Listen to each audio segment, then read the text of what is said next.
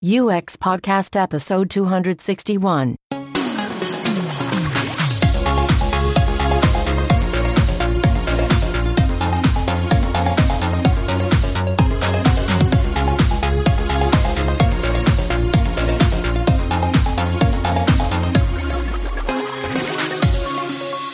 You're listening to UX Podcast, coming to you from Stockholm, Sweden. Helping the UX community explore ideas and share knowledge since 2011. We are your hosts, Per Axbom and James Roy Lawson, with listeners in 199 countries and territories in the world, from New Zealand to Morocco.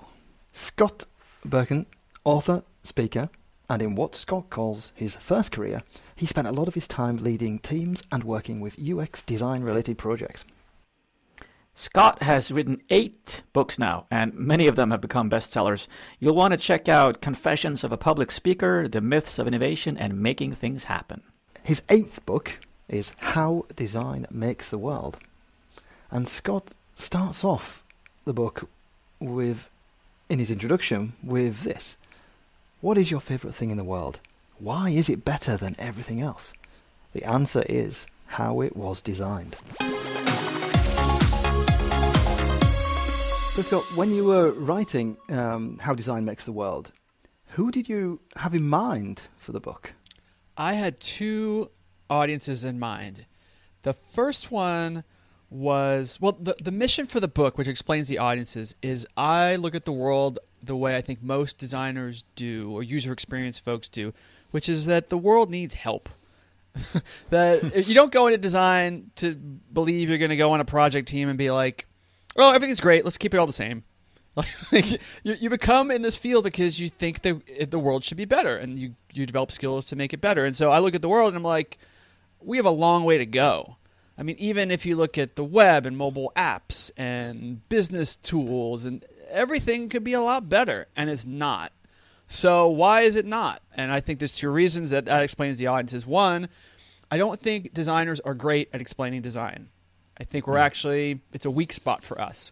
And our biggest complaint is, oh, we're not understood. The VP ignores us. The project manager what's wrong with them? And that's not a very design-centric attitude. So I think one goal for the book, to give designers better stories, better language, better metaphors to explain what we do, why it's important, and why we're worthy of trust. The second audience, which is a bigger audience, is everybody that we complain about. Executives, managers, coworkers, friends, parents, people who make decisions in the world that affect design, but don't know anything about it and don't have many resources to learn, because I don't think we make it easy. So those are my 2 audiences. I think designers need to be better at being ambassadors for design. And then I think there's a lack of good material for people who are in decision-making roles to easily and in a fun way get acclimated and become design literate so that they can make better choices. I think that thing about how bad designers are at kind of designing our own communication of the profession we work with, it's always been fascinating to me. It's that blind spot that we have for something that really shouldn't be a blind spot. Let's call it UX and see if people understand what we mean.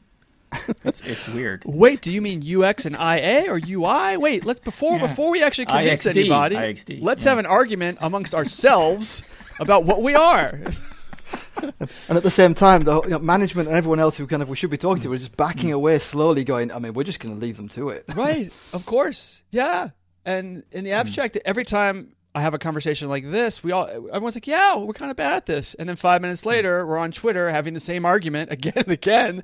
That's just embarrassing because it's the wrong fight. It's just no one wins in these battles.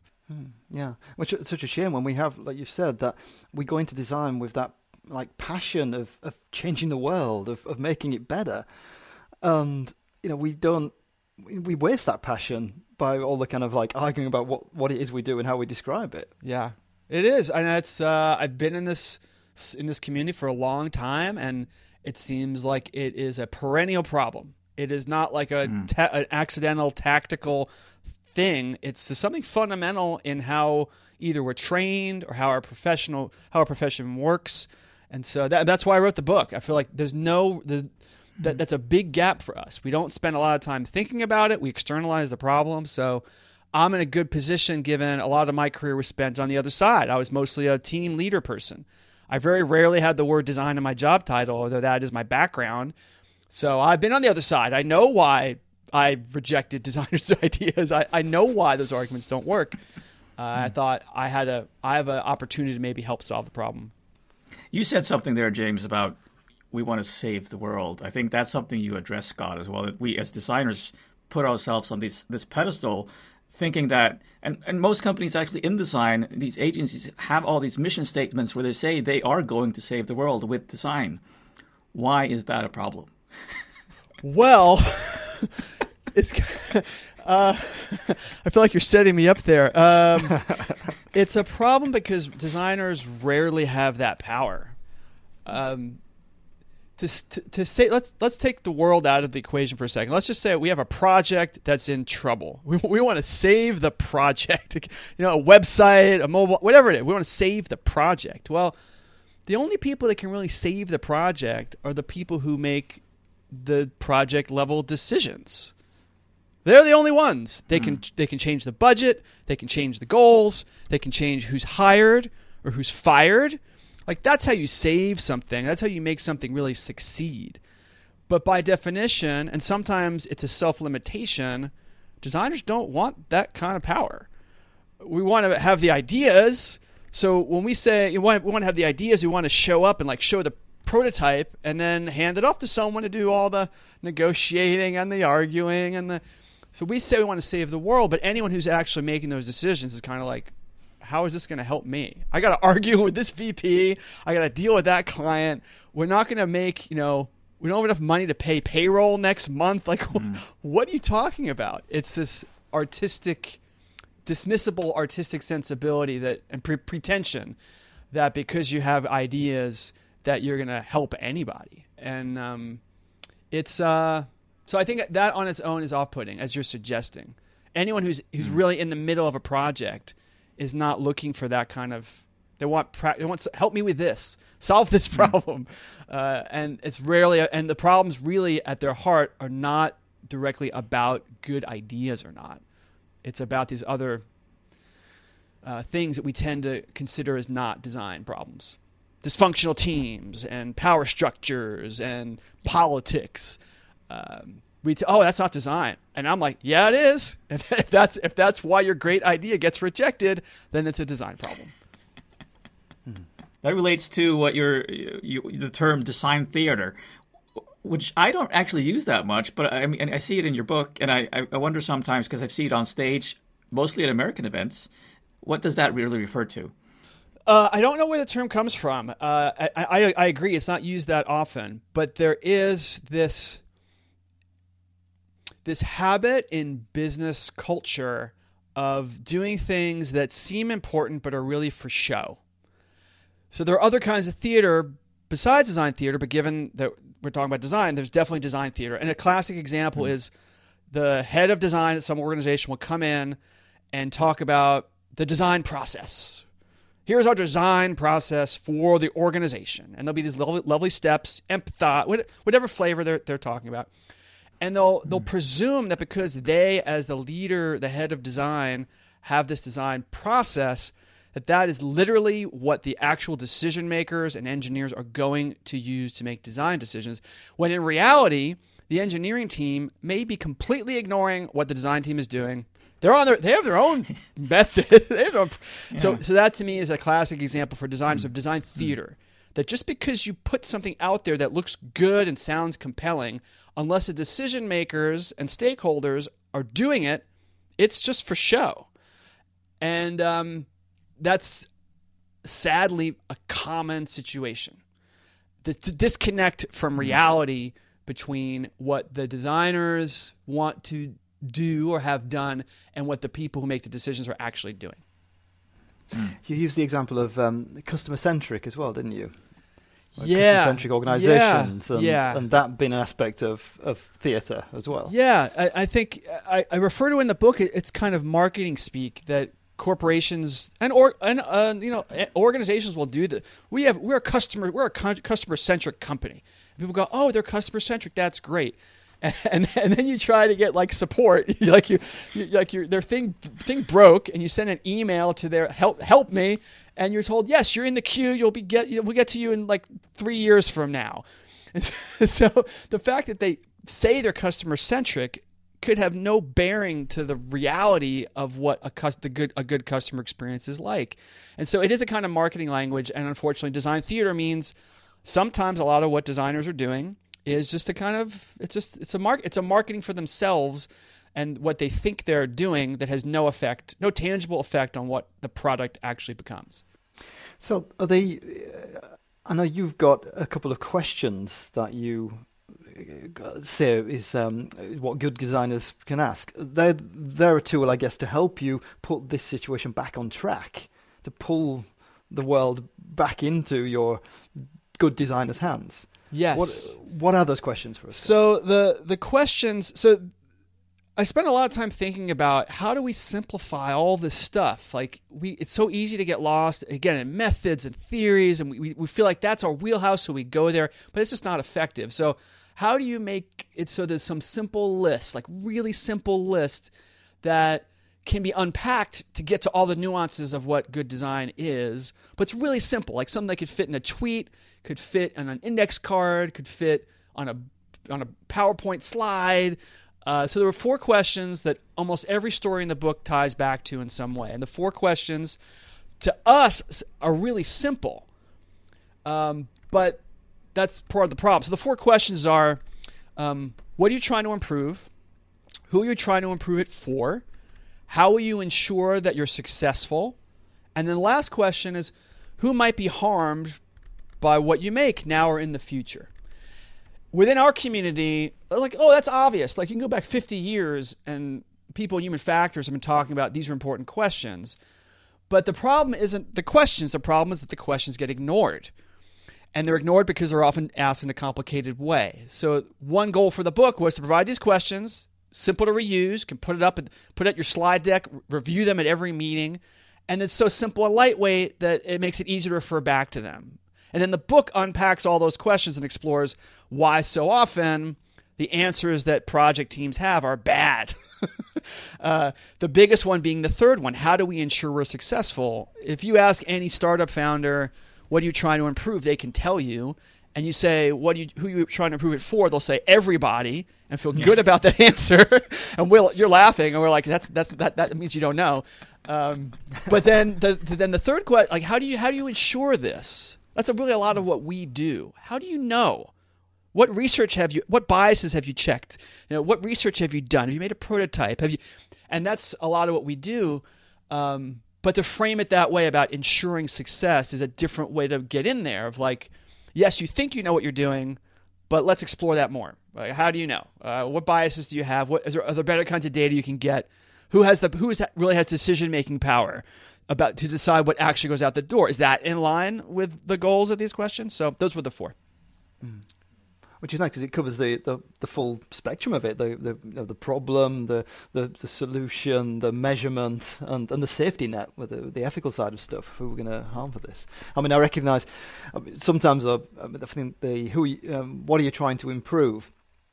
That a variation of that anyway, something I know that I say quite a lot during work is when you've got to those kind of stalemates or those kind of, you're realizing you've spent hours discussing the placement of a button on a little screen somewhere, and you're no longer, you're kind of now working out should it go there or there or there, and suddenly it's like, well, what's the problem we're trying to solve here? It's not where to place the button, which is actually what you're doing in the meeting room, but it's not. You've lost the bigger picture. That reminder's vanished at some point in the chaos of it all, or in the demands of whatever sprint you're in and trying to push something out the door. That's so interesting because I went a completely different way when thinking about that question, because I was thinking about the huge project I'm working on now with nurses trying to improve the interface they're using when they're answering phones for National Health Services. And then some people are saying, so we'll improve it for the nurses, and that will also improve it for the citizens. Oh, yeah, and then we can add statistics, and that will improve. And in the end, we don't know, well, which one of them is more important than the other, and which one do we start with, and you start forgetting. Yeah. So just having those questions, I realized, made me think about, well, what do I really mean when I ask this question? Yeah. What you were alluding to, James, about what problem we're trying to solve. That's the way I have always, in my whole career, that's for my sensibility. That's the question I asked. And in working on the book, there was a long Twitter thread that happened maybe 2 years ago while I was working on the book, where I had a different version of the questions. I'm like, hey, are there better versions of this? And a bunch of people chimed in with different alternatives. And I was convinced. I'm a skeptical New Yorker type. Like, I tend to work like, what's wrong? But a lot of people don't. And so that's why I inverted the question. I made it a positive one. But to me, it's that's really what problem are we trying to solve here? Like, what are we doing? To the point about questions and like prioritizing the answers, that's really what makes design hard. Is people end up rambling away. There's so many different possibilities for what you could do, and if you're not asking the question right and ensuring you work your way through to a coherent answer about prioritization, like, is it the nurse that we're focusing on, like the patient, the administrator, who like, without that, that explains why so much of what gets made doesn't really progress, because they never prioritized those things. You suggest that we use the word quality more rather than design to actually frame what we do. Yeah, I this is sort of the like language thing for designers. We really, really like our language. We want it to be on our turf, but our turf tends to be small. So we have more to gain by using terminology of whoever we're trying to convince. And quality is a word to me that always gets people to stop for a second. That everyone, every engineer, every executive believes, however misguided, that they do quality work. And that's really what they want to do. So when you use the word quality, it engages a part of their brain that they have an emotional... This is my theory, right? I don't have data to support this other than anecdotal life experience. But you say quality now, and somehow that opens their mind a bit more. When you say design, there's a lot of preconceptions they have about that as a designer are probably limiting. But you say quality. We want to make a quality product, don't we, boss? And they go, yeah, of course we do. Well, how? And then you're setting them up. Well, then how can it be this hard for our primary customer to do this task? You're challenging them on their integrity around quality. That's way better than saying, well, we're violating heuristic number 7 on Jacob Neal's. Like, fuck, what? Like, they're just going to look at you like you're from another planet. And so that was the spirit of that. Use the language of the most powerful people in the room, and quality will get you a lot closer. I mean, I like that because, design, that's one of those things I think everyone has an opinion about design. I mean, we're kind of like, I suppose, built to say, good sofa, bad sofa, or, that's a nice coffee cup, that's not. I mean, we're doing that kind of value judgment the whole time, that subjective opinion of design the whole time. But I think you're right about quality. That's not something we judge as subjective, I don't think, in the same way. We're trained during our lives in a different way to kind of like, oh, that's a quality car. Oh, that's a quality. It's not subjective in the same way as we're taught to be with design. Or at least it gets you out of the limitations of how you're perceived, And so that's part of my experience when I was a PM. I am the leader of a project, so engineers, testers, designers, I'm the decision maker. I'm leading the decision-making process. And so the ones who were more effective with me were ones who could speak on my terms as the trade-off person. Yes, your design idea is great, but if I invest in this, I have less resources for something else.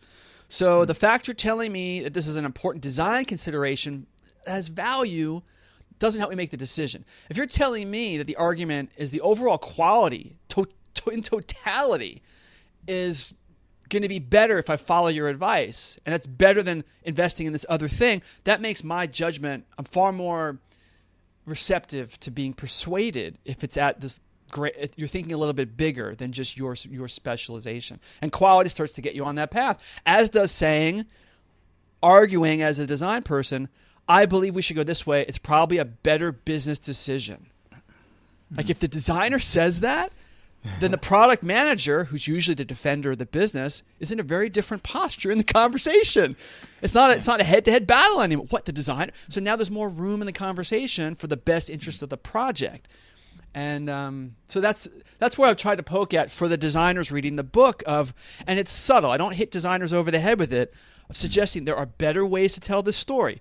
There are better metaphors to use. There's better language. And the book is steeped in these, what I think are smarter and better ways to talk about what we do. Do you tackle bad design as a phrase that we use? I mean, I think in there, like, we as I've said myself during this episode, good design and bad design. I mean, and then also kind of like that hasn't been designed. So I suppose you've got that three-way thing, haven't you? It's no one's bothered designing that.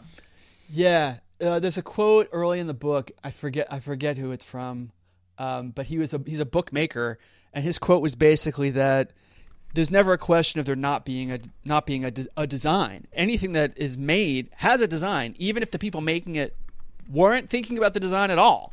It still has a design, and it's probably going to be bad if no one was conscientiously thinking about it. It's probably not going to have a clear problem to solve. It probably was not thoughtful about who it was designed for. All the four questions and all the other ones too. But bad design is always context sensitive, and that's one of the big things in the book in like chapter 3 or 4 is about how do you know something is good without asking these questions. You look at a car and go, that's a great car. Drives so fast, and I like fast cars.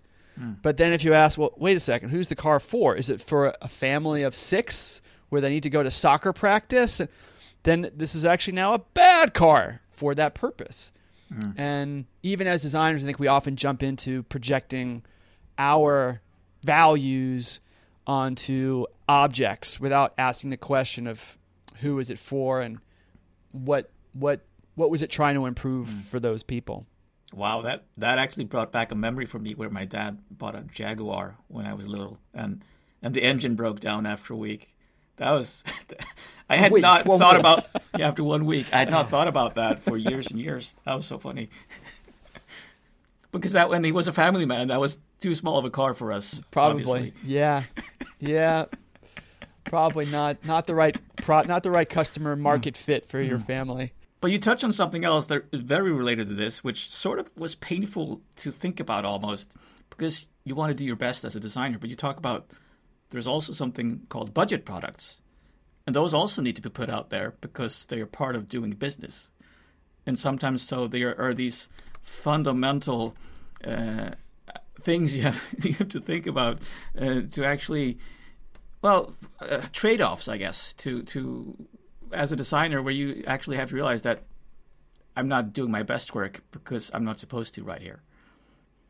Yeah, that's a very sensible thing to acknowledge about any kind of work, that I'm on this project in this business and the goals of the project for this project, my expertise might be of low value to this project, and that's okay.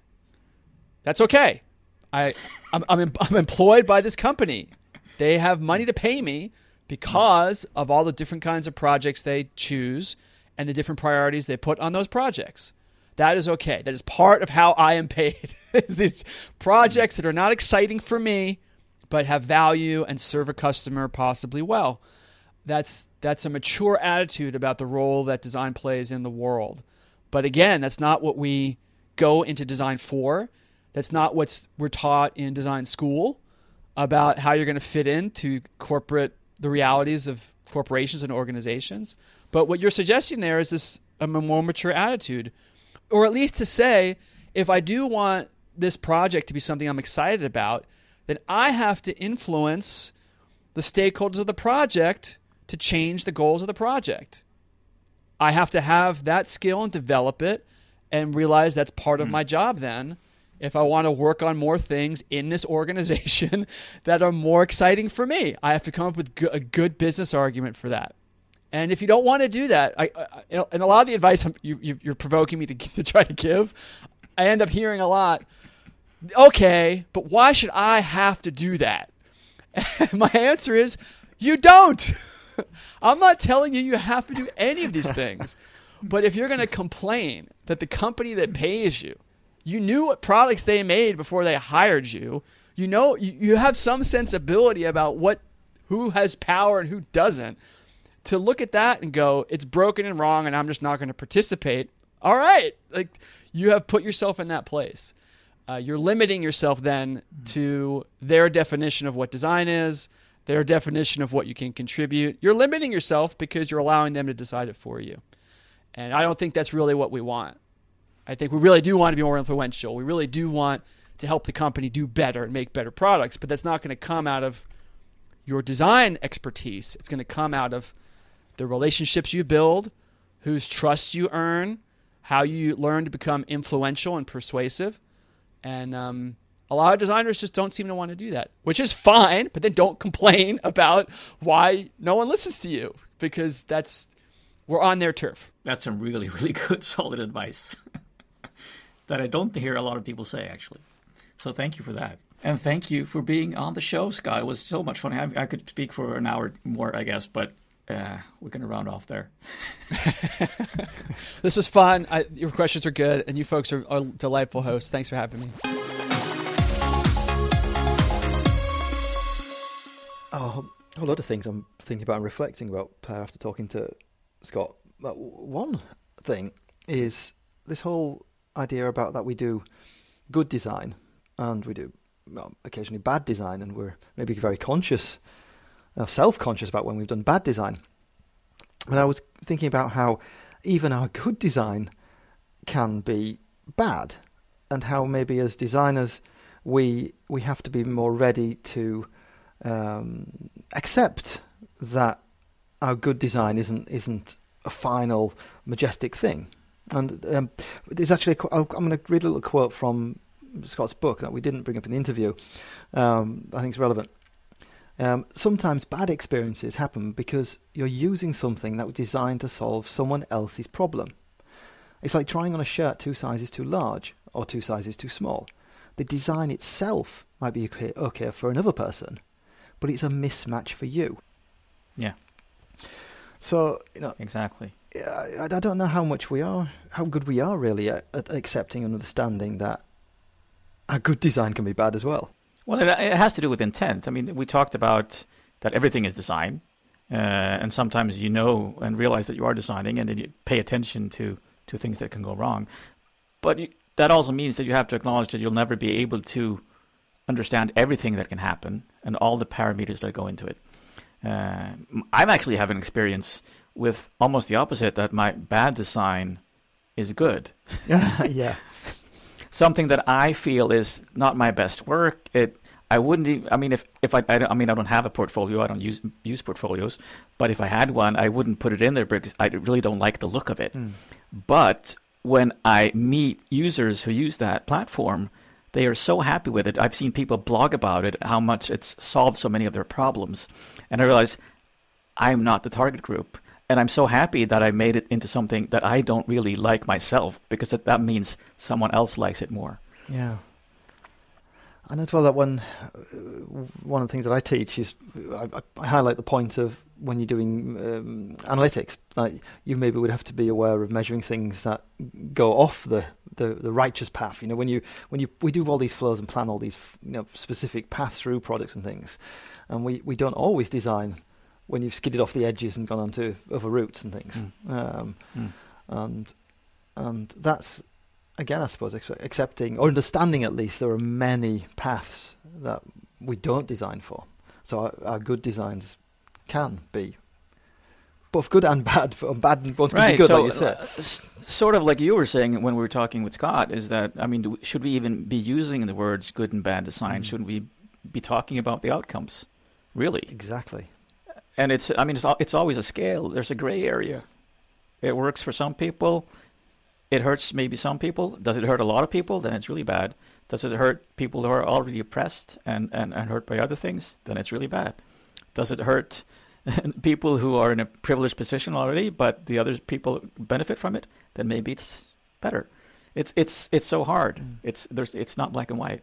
Yeah, and that goes into what we say, or this thing about whether you're saying like design or quality was what we've talked to Scott about too. Was it after the interview? And how design is a subjective term, that we have personal opinions about design, whereas quality, it's kind of more accepted that something is good quality or low quality. There's a different scale to it. It's not as subjective. Yeah, I really like the point he's making about how it's quite intriguing how bad we are at explaining our own profession and our work and the value we provide, given that we are supposed to be, that is our profession, to be able to explain things so that other people understand them.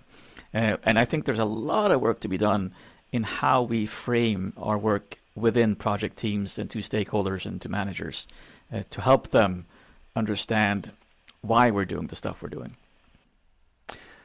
Yeah, and also this whole thing about feedback, I suppose, not just individual feedback, but feedback about the things you're working on. Like when, if you're embedded deep down in organizations and you're working on a specific thing, but you realize something, and it's maybe outside the scope of the area you're working on, but getting that message across to other parts of organizations or other bits of the product, in some, especially larger organizations, that's just impossible. Exactly. And that also alludes to something Scott was talking about, where you know the job you chose, you know the product you're working on, how much did you expect to be able to influence, and how bad do you feel about the work you're doing. These are all things that you have to be considering, but maybe you can't change everything. You can't, and sometimes you need to adapt, and sometimes you need to accept the situation and do good work elsewhere.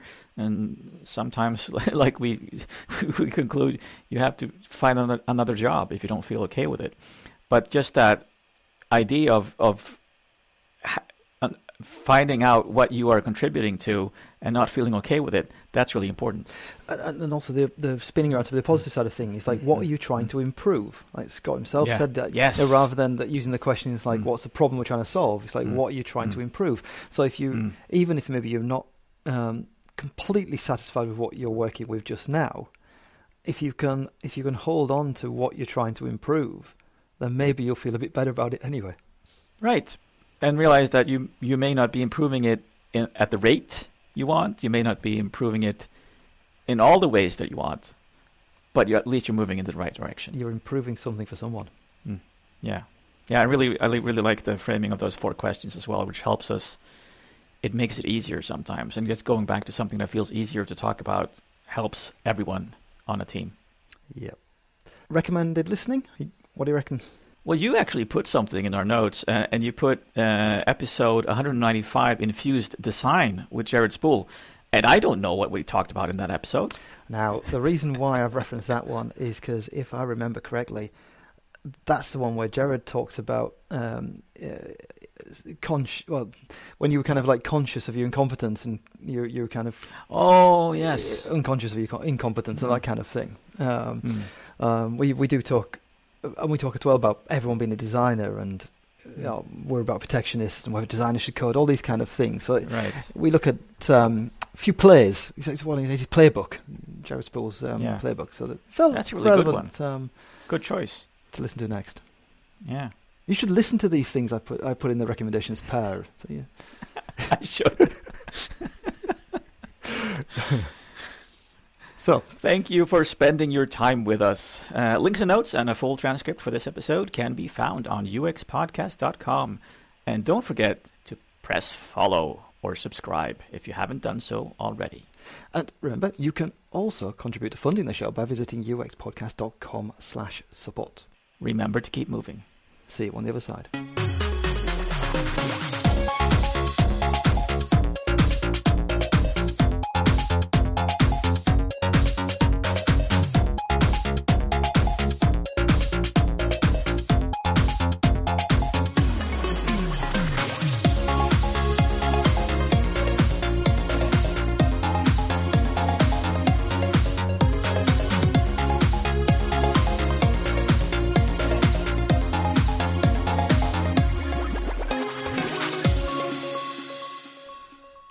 It's about I'm writing a song right now about getting my door lock replaced.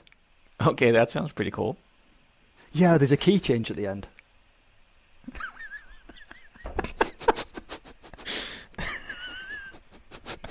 Oh.